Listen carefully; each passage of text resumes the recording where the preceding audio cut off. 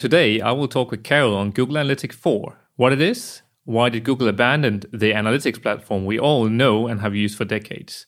I know Karol really have some interesting insight for you today, and in the end of the episode, he'll give some insider tips on how to start mastering GA4. So make sure to listen to the end.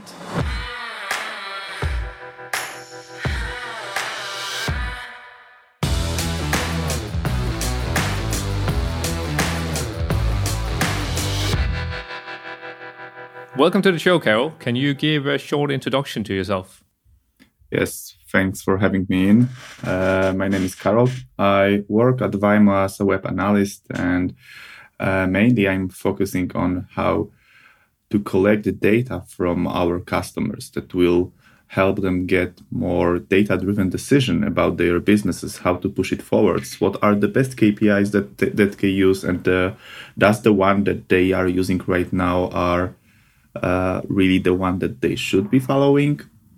And my role is a bit of in crossroads between CRO, UX, and data. So a little bit of everything, but end in mind is just to find the answer to those burning questions about what can we do to perform better. And personally, I'm a dog owner. I'm a dog person. I love to have walks with my dog, and I like to build some Lego sets, especially the ones that are related to vehicles. And my last build was DeLorean from Back to the Future, because I'm an 80s kid, so I love it. I love this movie. I love it. It's a classic. Absolutely. So I spoke with you and invited you on the show because I wanted to talk a little bit about Google Analytics. It has been a hot topic for, I would say, the last year, and the main reason for that is that Google announced end of life on the Google Analytics that we all know, and they said the end of life would be in July 2023. So basically, over summer here. And I find it quite interesting because personally, I started working professionally with web and web development in 2007. And Google Analytics or Universal Analytics was the de facto standard in the industry. So already then, it was the tool that you just used as a default to track visitors, to track your conversions or whatever it was. I remember later on the e-commerce add-on came into analytics as well. And I think it has been a tool that have provided merchants and any webmasters over the years a lot of insight into what they should be looking at and tracking and what they should be improving. And for Waymo as well, I would say that when we work with clients, we would just assume that we use Google Analytics. We will mainly do the technical setup, and we're just expecting the client team to be quite experienced in using it. So I think it's very interesting because this have never been something that we have been speaking a lot with client about, because GA was really the main dominant, or the Universal Analytics platform was the dominant player and was just the standard. So why did Google really decide to sunset Universal Analytics and launch GA4 instead? Yeah, that's a really great question to ask. And I can tell you that it was a journey, I can say, because a few years ago, if you used Google Analytics and you created a new property, you had this free option to choose. One was application, one was web, and one was beta. So basically, what we then saw in beta was what we right now seeing as GA4. And the reason behind it was that the web is changing, and tool that was the same for, I can say, 15 years was not good enough to follow what we see right now on the web, with more users browsing from mobile, more sites, more clients having their own apps that are connected to websites. So to ensure the best data collection, the best data analysis, and have like one data lake where we can collect all the data from different platforms. This is why Google basically tried to create a tool that will allows you to connect more than one data source to see the data that are flowing there. And this was somehow available in old analytics. We both call it universal analytics, but I know that for many listeners, it's still just Google Analytics. So so we will be using this probably interchangeably, but in old analytics, we had this property that I think almost no one used.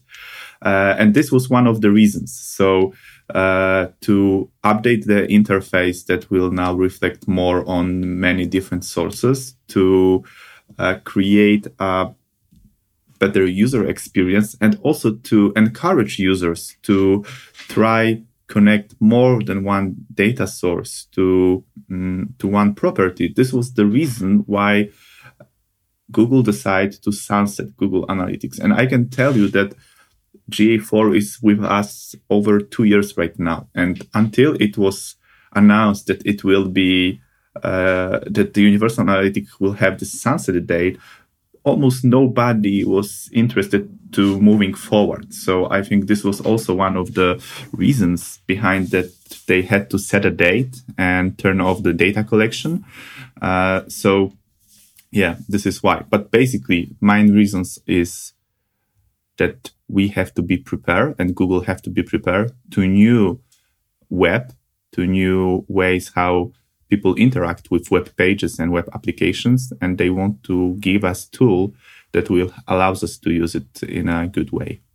Yeah, it's interesting how experiences are changing, right? So we've been used to a lot of it just happening on a web page, and then over the years, mobile came along. So back in the days, I remember every site that we built as well was just for desktop, just one desktop site. Then suddenly it's multi-site, suddenly it's like mobile as well, and how things are going in the VR and AR world. I think there's going to be a whole new dimension of analytics that both Google and other platforms need to take into account on.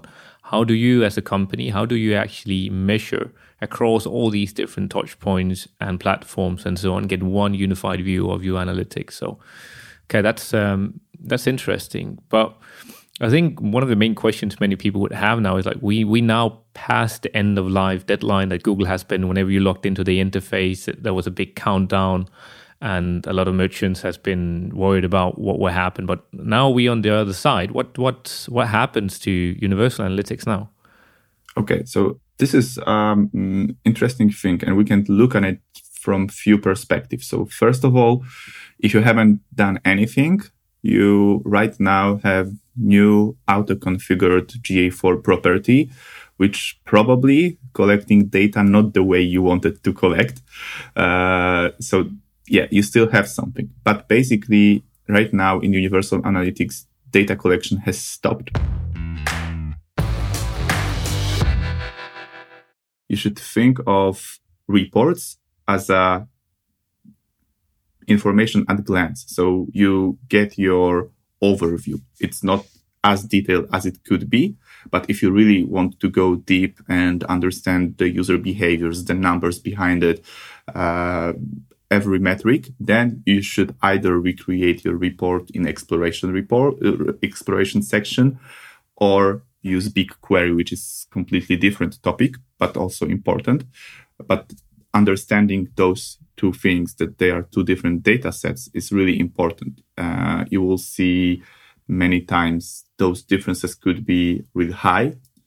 We could be more prone to some data restrictions or not having full data sets in standard reporting. And on top of that, of course, you may see that you missing on a report you really liked. Like, for example, mobile versus desktop devices, which is not right now not there. But going back to your original question, I can say that the complexity behind this is basically based on your needs. So, in my opinion, right now, this is more the tool that you need to be aware of what you really want to achieve, because you can achieve basically most of it. But right now, you don't have this all standard reports that one suits for all occasions. And for everyone who used Google Analytics and used custom reports. So like you said, this was something that you often go and quickly create a report for yourself. This is how you basically should treat right now exploration section. But think of it also that you can mark all of those exploration to your at glance report, let's call them like this, and have those information there. So yeah, complexity is there. I can tell you one more thing. This is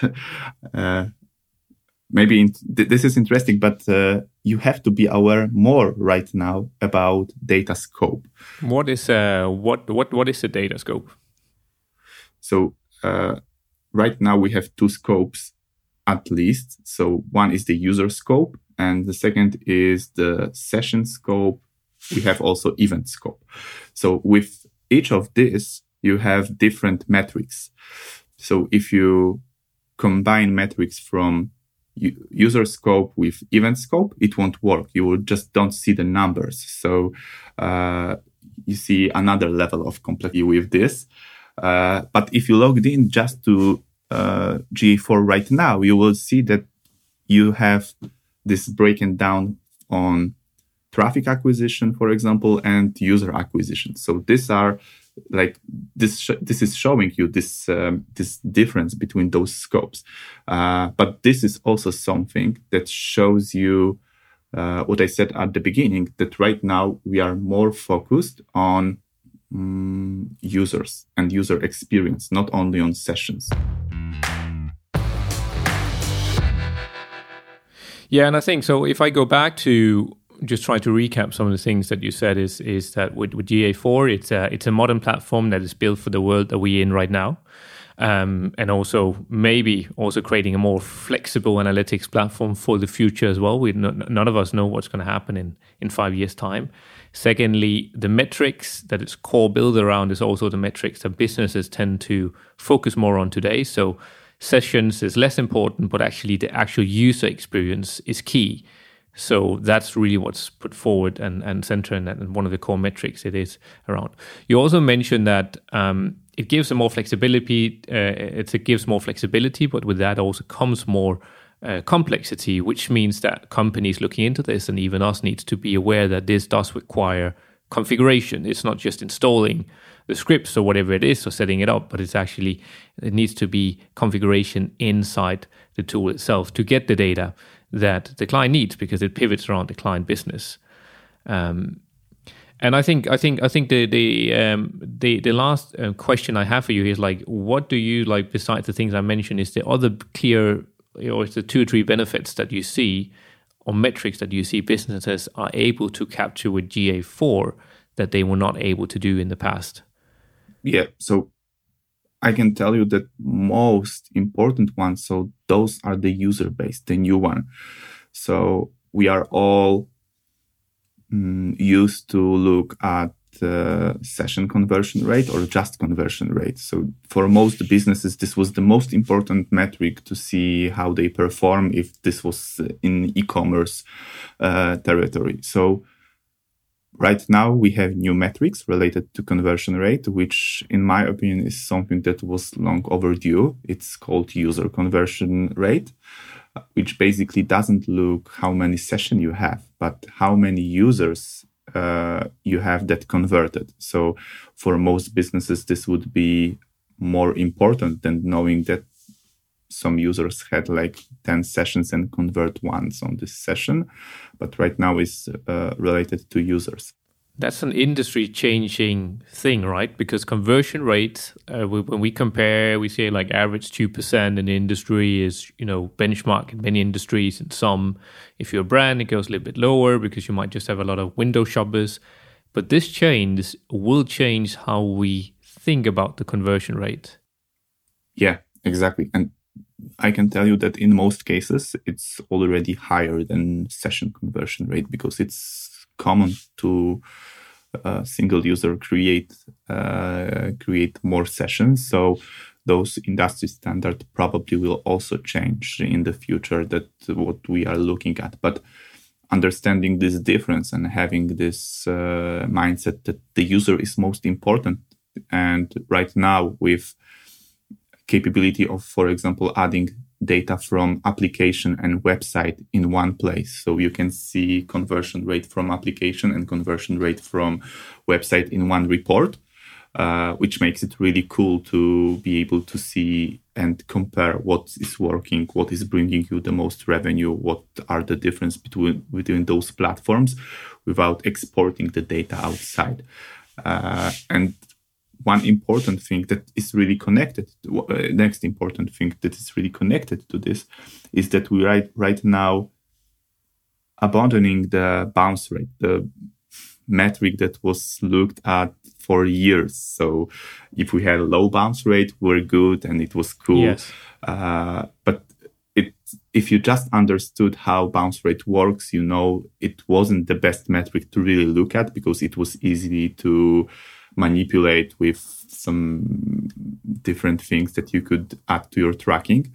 So right now, in manner of tracking users and tracking their behaviors, we have something that is called engagement rate, which basically revert those bounce rate metrics, and it counts users that are engaged with your site. And you have 3 standard things that you have to do to be counted as engaged user. And based on this, you can really understand how user interacts with your application or your site. So it's, in my opinion, better, but it's also something that we need to get used to because everyone is looking for bounce rate. And I can tell you that Google Analytics even just step back and bring back bounce rate because many users just scream at them that, hey, where is our bounce rate? How can I now understand how my site performs? And they bring it back. But I guess that's the evolution and the challenge. I think we as a business had it when we went from Magento 1 to Magento 2 is like, hey, this works in this way. And that's when you start comparing, right?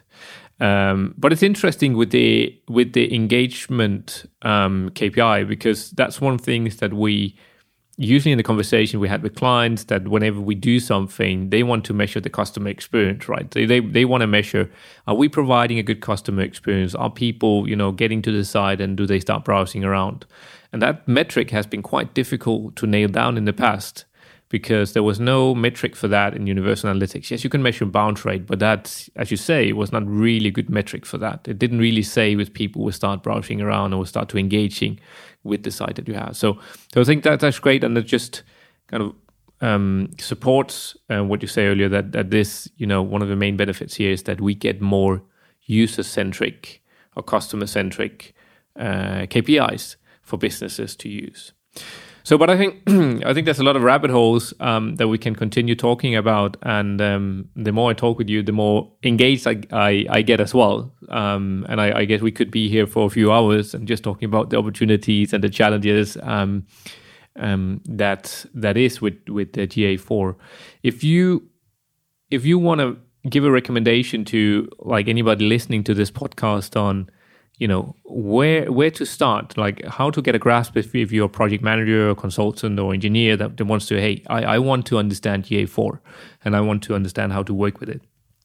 Where do we recommend them and us to start? Because I feel I want to deep dive into it as well. So, of course, we have official documentation, but in my opinion, it's written in a way that really doesn't explain a lot. So you can check there because you will probably have information that you look for, but they are not digestible. I can say it like this.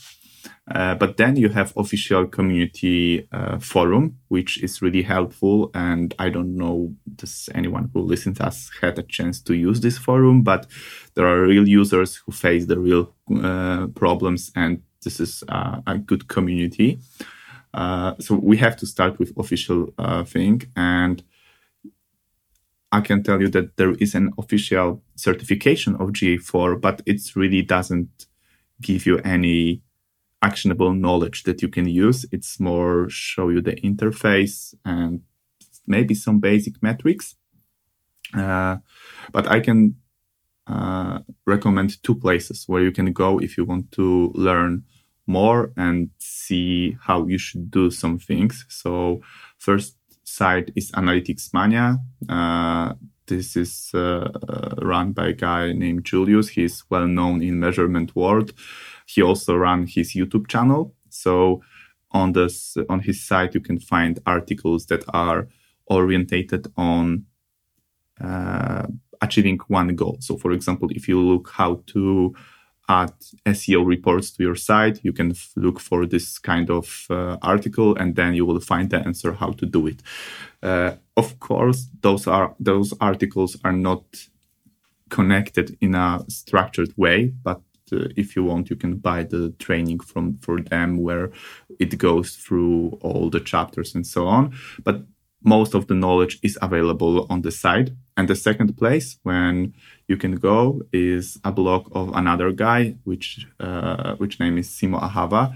He's also well known, and I think this guy is amazing. He made a lot of help to measurement community with the tools that he created. But I can tell you that he's more orientated on technical side of tracking. So you find there more articles about data layer, about how to configure tracking than just like using reports. So, but those would be the two main sources where I would send someone who want to get knowledge and ask questions. Of course, here at Vimo, you can always try to ask me. And in most cases, I will know what you need to do to have what you need.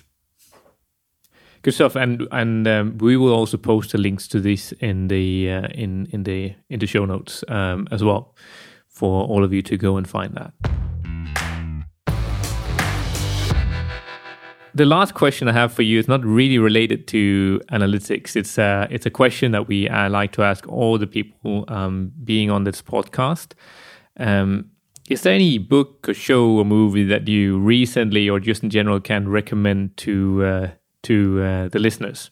Yes, I can tell you that, and they will be, the books that I recommend will be connected to analytics, because I can tell you that I'm passionate about. So yeah, but before that, I can recommend a show which is called Hijacked. So it's still on air, so it hasn't ended yet. So maybe it will be a disappointment when it ends, but at least for the 6 episode that I watched, it's really cool. And so this is the show. But for the books, I have 2. First is Making Number Count by Chip Heath and Karol Starr. This is the book about how you talk about numbers to others understand you. So, and I have one example from this, because we often talk about big numbers, like what is a million, what is the billion, and so on. But those are abstract numbers and we don't really understand the difference. But if we think that if we change it to time, it becomes like 20 days for a million and 55 years for a billion. And right now you can feel the difference between those 2 numbers. So I recommend this book to everyone who talks about numbers with anyone.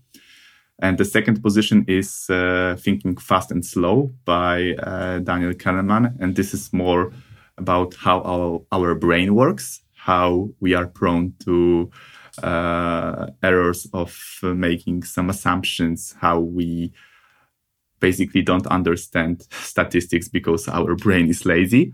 But this is really good position. And I can tell it's not like a light read that you do every evening because you have some free time. But it's worth to go through this book. Awesome. Thank you.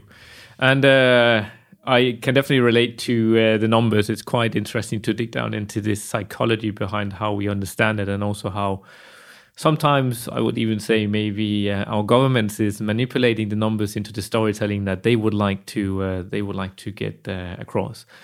Thank you very much for being on the show today, Karol. I think it was very, very interesting. I learned a couple of new things, and for you listeners out there, I hope that you did as well, and that you will tune in to the next episode.